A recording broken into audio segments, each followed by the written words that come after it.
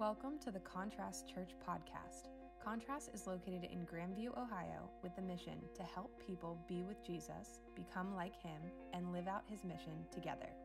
For more information on attending our meetings, our missional communities, or giving, visit contrast.church. I would like to say thank you for letting me be in Florida last week. I brought the warm weather, so you're welcome. I also just want to say a shout out, thanks to Nick. Can we just give it up for Nick? Sorry, if this is your first week, he taught last week, but as you can tell, he's a man of many skills. So we're thankful for you. We don't deserve you, so you rock. I had a great time in Tampa. I met with some of the, I guess they call us thriving pastors. I don't know about that, but some thriving pastors in our network, and we went down to Tampa, and we just talked a lot about our churches and COVID, and if our churches survive that, and what we're excited about moving forward into. We also raced really fast go-karts, so that was fun. And one of our pastors there almost died, so it was day 2 of his sabbatical, so it was ironic that we were like, we almost just ruined his entire sabbatical. So, yes, so. But thank you for doing that. It's great to be able to be gone and you guys not miss me, which is, I think, the way it should be. So, but I'm back. I'm excited. I want to talk about parables. So if you have your Bible already open, Matthew 13. As Allison so stoically said, we are still in Matthew. We will be taking a break soon. If you're looking forward to that, I don't know, or you're sad, but I promise you we will be taking a break soon. Until then, we are still in Matthew. So we're in Matthew 13. Nick had the opportunity last week to talk about the parable of the sower. And as far as I can recall, I might be wrong, but this is the first parable we've really talked about in Matthew. And we're going to begin in this section. If you kind of look at your Bible, the next several chapters are parables. It is what we are getting into. And when we started our nice, beautiful, slow, long journey through Matthew, you can tell on the logos here that we're in part 4. So Matthew, when he writes this, he's blending Mark, a little bit of Luke, and some other things together in a way to communicate to Jewish people at the time that Jesus truly is the Son of God, the Messiah, Yahweh saves. He is all of those things. And he does that in 5 parts, 5 teachings similar to the Torah, which is what that would have been their rule of life far before. And what he does is he gives you kind of this idea in a few chapters. He shows you how it relates to Jesus and what he's doing physically, but then it always is paired with a section or a discourse, is what they would say, of teaching. And we're in that discourse. So the last 2 chapters, the last several months, if you listen to any of our teachings, what it was all focused on was people's different opinions of Jesus. Was he truly the Messiah? If he was, what was his plan for the kingdom to come and to be among us? And if they didn't, the Pharisees didn't like the culture that he was creating. It was shifting and changing their own comfort, their own world, right? Which none of us are, we love our worlds. It's not like we can resonate with them.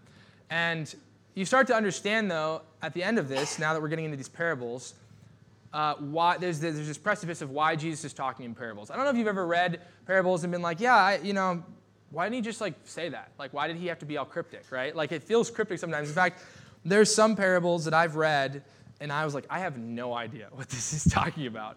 And you read commentaries, and they're like, kind of this or that, and a lot of them have a lot of wisdom in these parables. But at the end of the day, I think a lot of us would just be like, why can't he just tell us what he wants to tell us? Why is he speaking in these kind of cryptic sayings? And so today we're talking about parables, like the overarching understanding of why Jesus communicates in parables, because last week was a parable, the next several weeks are parables, and I want us to understand what Jesus is doing here. And that's why the context is needed, right? He's getting into displaying the opinions of him through teaching. So the last 2 chapters, we have people who didn't like him. We have people who did like him but just liked him for his stuff. We have people who truly wanted to enter into his kingdom, right? To choose Jesus' kingdom over their own kingdom. And then we have the disciples who are following him. And so the question that I think everyone's asking is, why are some people hesitant, resisting the kingdom? Why are they not like, I'm into this. This is awesome. This is great. And I think, one of the questions that I was thinking about, is if we have this good news, this gospel, this message that's good, and it's presented by the Messiah that they were all waiting for, right? Why is it not just being fully welcomed, and why is there such opposition And that tension that we feel in that very question is what Jesus is going to slowly explain throughout the parables that he talks about. The very kingdom that he's talking about will become more realistic in these parables. Some of these parables, last week we talked about the varied nature of the hearers, the listeners, meaning there was these different soils, and people, depending on what environment of the soil they were in, would affect their heart's ability to understand what Jesus was communicating. There's other parables that we'll read in the next few weeks that talk about the very nature and power of the message, of the gospel, of what it does in our lives if it truly roots in our hearts. And there's other parables that talk more about this relationship and this kind of chasm between the world and the kingdom, and how the two of them really don't coexist very well in a good way, because the kingdom of Jesus is fully against the sin and the nature of our brokenness in the world. So he's kind of giving us another picture of this kingdom and what it looks like and why people are choosing and hesitant against it. But at the end of the day, these parables, if you're writing down notes, I think it's going to be a slide, but all of these parables are to help followers of Jesus be less naive in our expectations and to strengthen our ability to share the kingdom with others, even amidst disappointment and opposition. Think about that just for a second. The parables, I would argue these parables in the next 2 chapters-ish are really about encouraging those who get it to get it even more. And he's going to say something very similar in a second. But those who get it, who understand the good news, to be strengthened in that, but also to understand there's a reality of bad soils. One of the things, one of the pastors in our network that I was at, has said, and I don't think he even realized he thought it was profound, but I thought it was, is one of the things he was giving a tip as a church planner was, hey, the other 3 soils are real. Like 3 out of 4 aren't good. The path, no good. Thorns, no good. Rocks, also no good.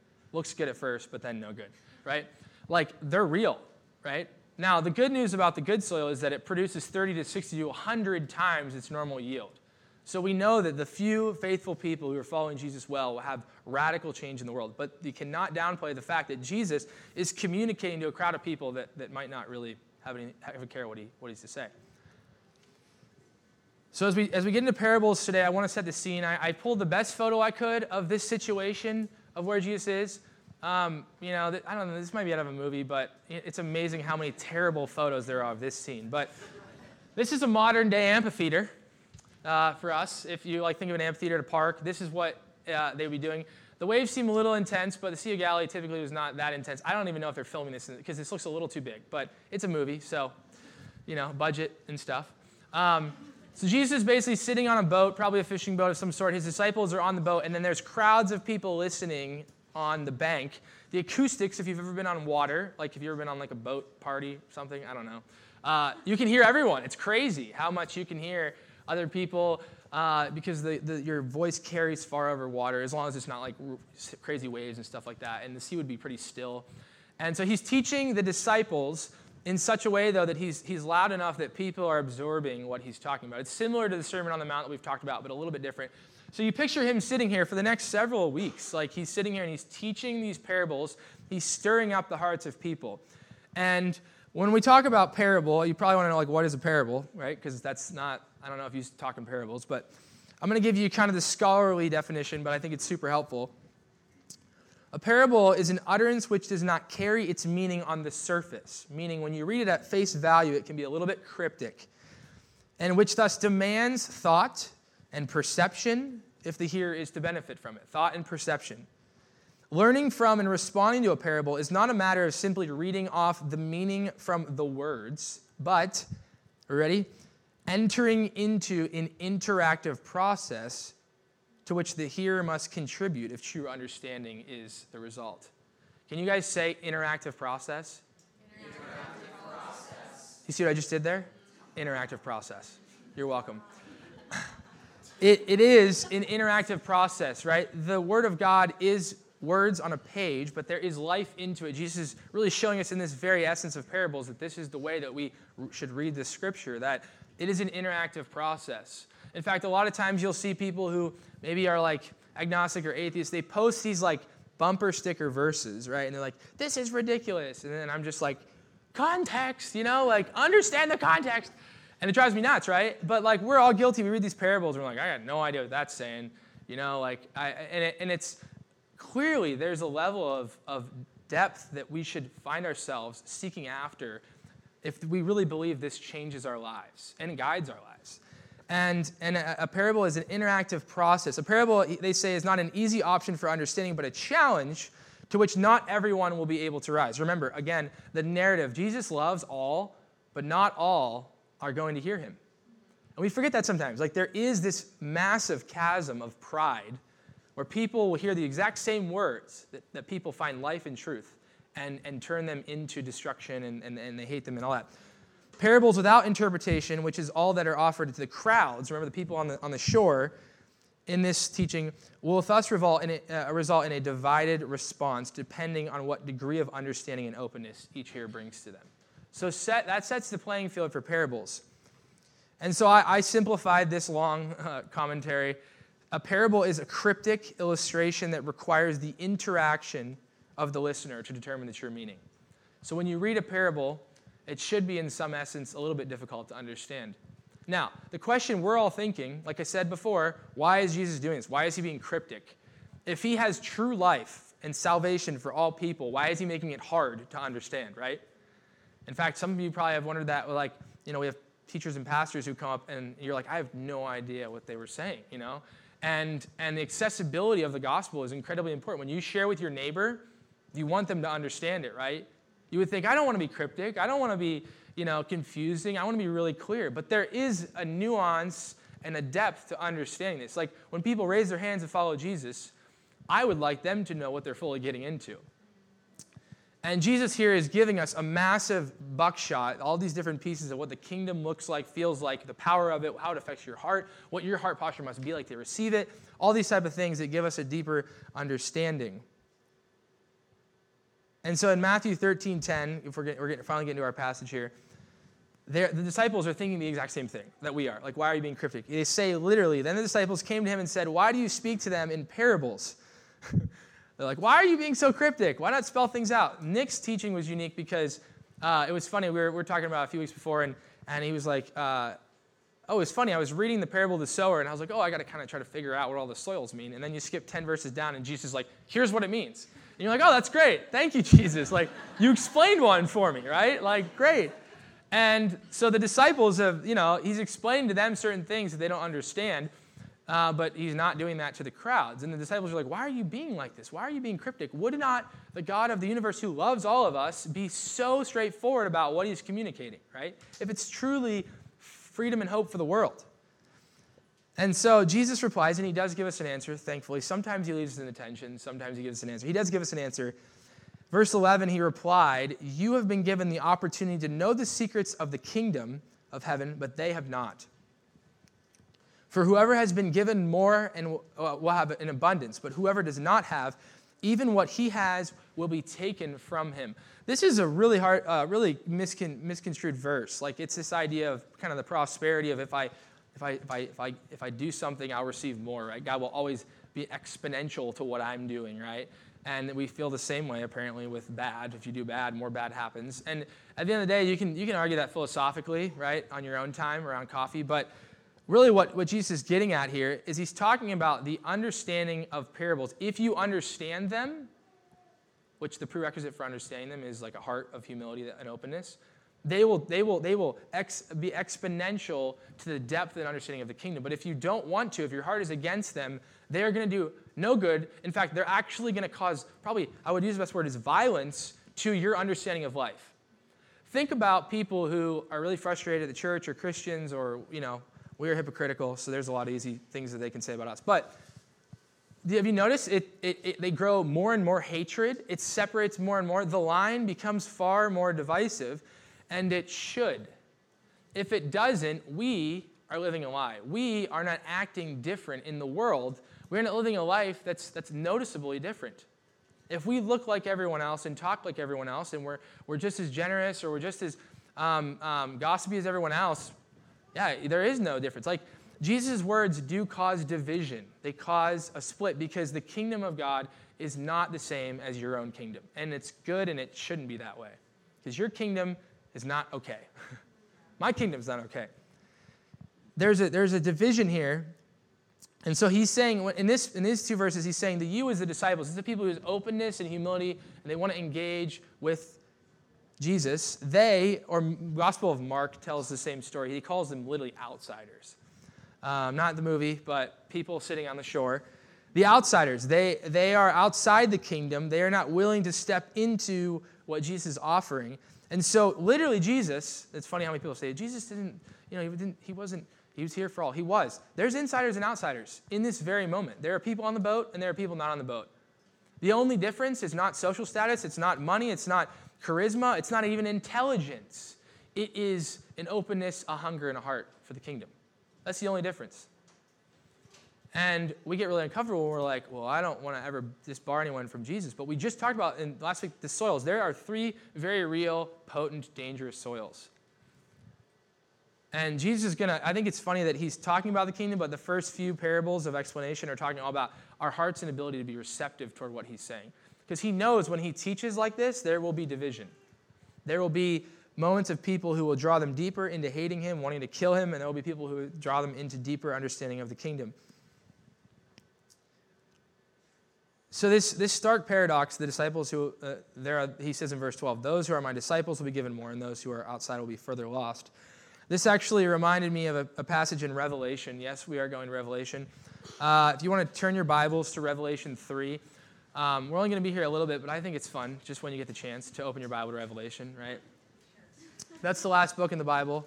Revelation 3, there is this section where John is seeing the vision of Jesus kind of communicating to him about these 7 churches that all have problems. It's actually beautiful. Like, a lot of people are afraid of Revelation for good reason, but this vision that Mark has of these 7 churches is so prophetic for our world today. Like, if you think the world's falling apart, read the 7 churches and you'll be like, oh, wow, this is nothing new is under the sun, right? Like, it's all the same. We're all human and we all have these problems. And I want to read in verse, I think 15, starting in chapter 3, verse 15.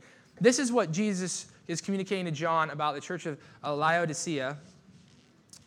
He says, I know your deeds, that you are neither cold nor hot. I wish you were either cold or hot. So because you are lukewarm and neither hot nor cold, I am going to vomit you out of my mouth. Wow, Trey. Well, all right, here we are. Here we go. Verse 17, because you say I'm rich and you have acquired great wealth and need nothing, but you don't realize that you are wretched, pitiful, poor, blind, and naked. Take my advice and buy gold from me, refined by fire, so that you can become rich. Buy from me white clothing, so you can be clothed, and your shameful nakedness will not be exposed. And buy eye salve to put on your eyes. Remember eye salve? Jesus does a healing with eye salve.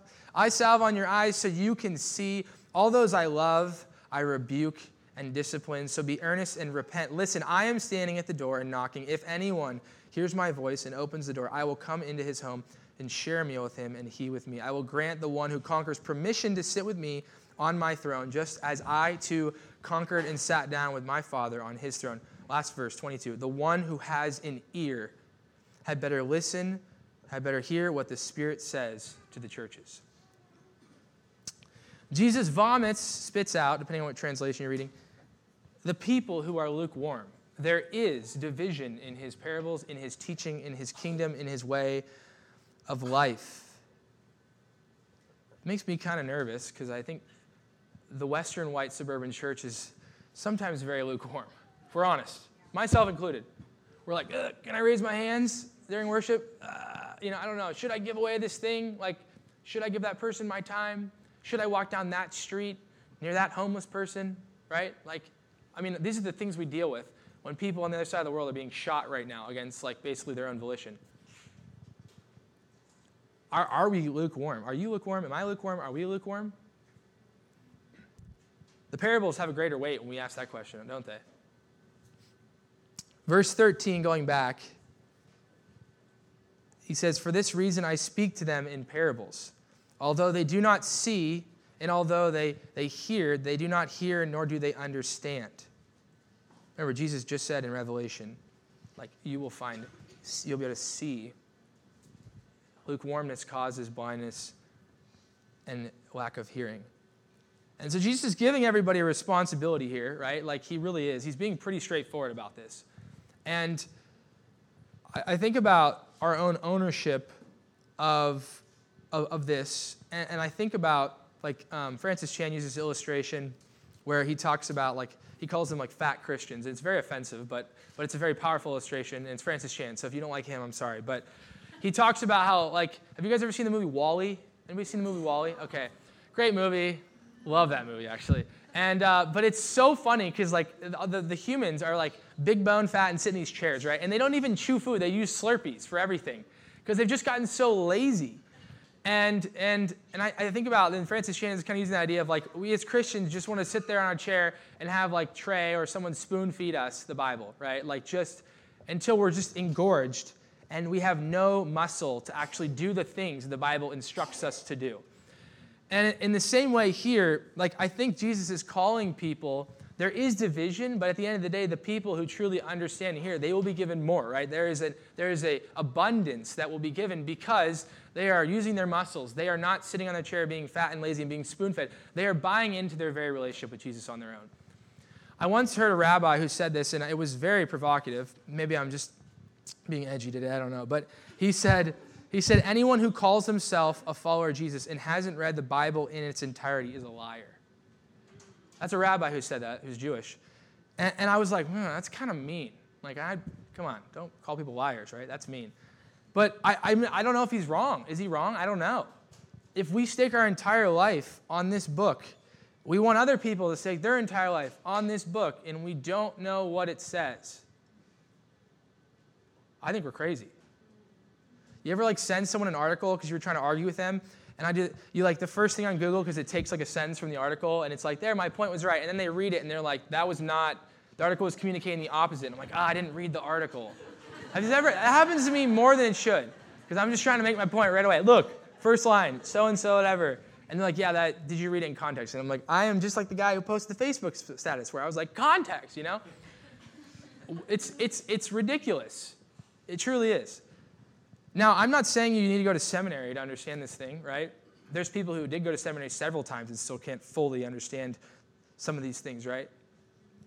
But if you don't care to ask a friend, to read a commentary, to have a study Bible, to understand how this applies to your entire life, I think you're a liar. If this means, if you give up your life, if you are willing to grab your cross, right? Like, this should matter. So I want to encourage you, if you've ever felt insecure about these parables, good, like, take the challenge. Because if you don't, you're on the other side. Verses 14, he says, and concerning them, the prophecy of Isaiah is fulfilled, it says, and he's quoting Isaiah here, which he does oftentimes in Matthew. And he says, look, this is exactly how it was going to be. I'm following exactly the prophecy in Isaiah. You will listen carefully, yet you will not understand. You will look closely, yet not comprehend. For, here it is, the heart of this people has become dull. You know, it reminds me of dull is Pharaoh's heart. Hardened, right? Like, just continues. What happens? His heart becomes more and more and more and more hardened, which is what Jesus is saying. Your heart will either become more and more and more and more hardened or more and more soft. There is no in between. They are hard of hearing. They have shut their eyes so they would not see with their eyes and hear with their ears and understand with their hearts in turn, and I would heal them. Understand, we talked about last week, those who understand the word and put it into practice. That's Matthew 7, that's Matthew 13. Understand the word means to absorb and to go do. Think about this. Anytime I remember, like, if you have a coach who, like, is mad at you and he's trying to coach you and he's like, do you understand? Almost every time he's asking that, the thing he's telling you to understand is what you're going to go do, right? Like, if I'm shooting two-handed in basketball, and he's like, hey, you need to shoot with one hand. Do you understand? The implications of me understanding that is I need to go out, and I need to learn how to shoot one-handed. Oh, yeah, I understand, coach. And just keep shooting two-handed. Like, that, I can listen, I can understand what you're saying, but at the end of the day, I'm not truly understanding. And I think that's what we're getting at here. The heart is not, it's dull. It doesn't want to understand in such a way that we go and we want to absorb what is occurring. Verse 16, but your eyes are blessed because they see, the disciples. He's saying your eyes are blessed because they see, and your ears because they hear. For I tell you the truth, many prophets and righteous people long to see what you see. This is Old Testament. These people were praying and yearning and fasting in prayer to see the Messiah, the Son of God, become flesh and to make the world right. They long to see that, but they are not seeing it. And to hear what you hear, but they do not hear it. Our hearts are the priority here. They can be dull, wealth-obsessed, apathetic, comfortable, insecure and anxious. And all of those things create a dull heart. What I think is so encouraging about this, but is still hard, is there is one prerequisite for understanding Jesus' parables, and everybody's capable of it. And that's hunger. Hunger for Jesus. You could also say yearning for Jesus, right? This like heart inclination and openness and humility for what he has to say in his kingdom. And it doesn't have anything to do with social status. It doesn't have anything to do with like your wealth, your good looks, your disabilities, any of these type of things. And if you forget that, remember the first part of his first teaching to people publicly was, blessed are those, right, who have nothing to do with what you think you categorize people in the world. Blessed are those who hunger and thirst for righteousness. For the kingdom, they will inherit the kingdom of God. You see how all this just weaves together, right? It's all one long, beautiful story. And Jesus is reminding us these parables are for the very people who hunger and thirst for me. The people who want to build their own kingdom, who are prideful, who are apathetic, it will only draw them farther away because the basis of the kingdom is humility and selflessness in bearing a cross. It only makes sense that it's the antithesis of one another. They are like oil, right, and water. Oil and vinegar. Water, thank you. Interactive process. Oil and water. So we have this ability here to see and hear what Jesus is communicating.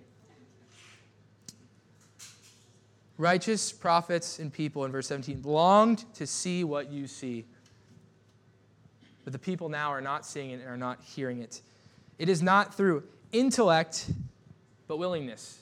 Remind yourself that. When you read the Bible and you feel discouraged because you're like, I'm not smart enough, I'm not a seminary student, I don't understand, I'm not Trey, I'm not whoever, whatever, right? It is not through intellect, but willingness. There are so many good resources online right now that could teach you the Bible better than I ever could. And they will do it in half the time, which I don't even know why I'm talking right now. We should just play a video, honestly. They're free. There is absolutely no reason why, if you're willing, you can't understand the Bible. No reason. The question is your heart really care? Is it dull? Or does it care? And so I want to transition into, as we close here, I want to invite up the band. And we typically do a time of reflection. That's what we call it. You can throw up the slide, Ryan. The time of reflection is we do a couple different things. If you're not a Christian and you don't follow Jesus, or you're in this weird spot, right? Maybe we give you time just to reflect. If you follow Jesus, we encourage you to take bread and cup, part of the threefold communion, the Lord's Supper. It's a reminder of the sacrifice that he's made. Like that's what we're here doing every Sunday, is reminding ourselves of what we need. And then the third option is prayer, which, to be honest, prayer is one of our, we have 10 DNA points. The number one is we believe prayer is of utmost importance. And, we were talking in staff meeting a week or two ago, and we were like, we are pathetic at prayer. In fact, I think I would say America in general is pathetic at prayer because we think we're bulletproof, and it's really sad. And sometimes we actually need prayer to go pray. Like we need to have the humility to go ask for prayer. And so I told Nick and Sarah, I said, we just gotta own it. Like I don't know what it takes. I'm not gonna make you do anything you don't want to do, but we have to pray. Like we truly do. There's a lot of things going on in the world we need to pray for, but there's a lot of things in your own heart.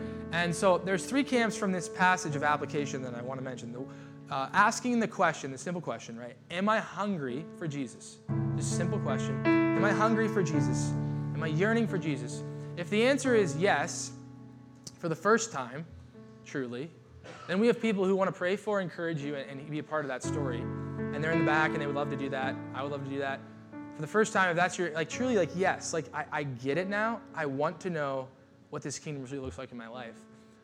Then that's for you. If your answer has been yes, and is continuing to be yes, but maybe it's not like a resounding yes. It's like, I'm kind of uncomfortable at the lukewarm passage, I don't know. I might not be like hot tub heat, but I'm like warm bath water, and I need some help here. Go ask for prayer for that very thing. Because your heart you can't change it on your own. You need the Spirit. If your answer is no, I am not hungry, let us pray for you, for your heart. If you know someone whose answer would be no, pray for them. If you realize I'm hitting every single person in this room, there's not one of you that can't answer yes or no in some degree. So we have people in the back who are going to pray for you. I will be up here. I'll pray for you.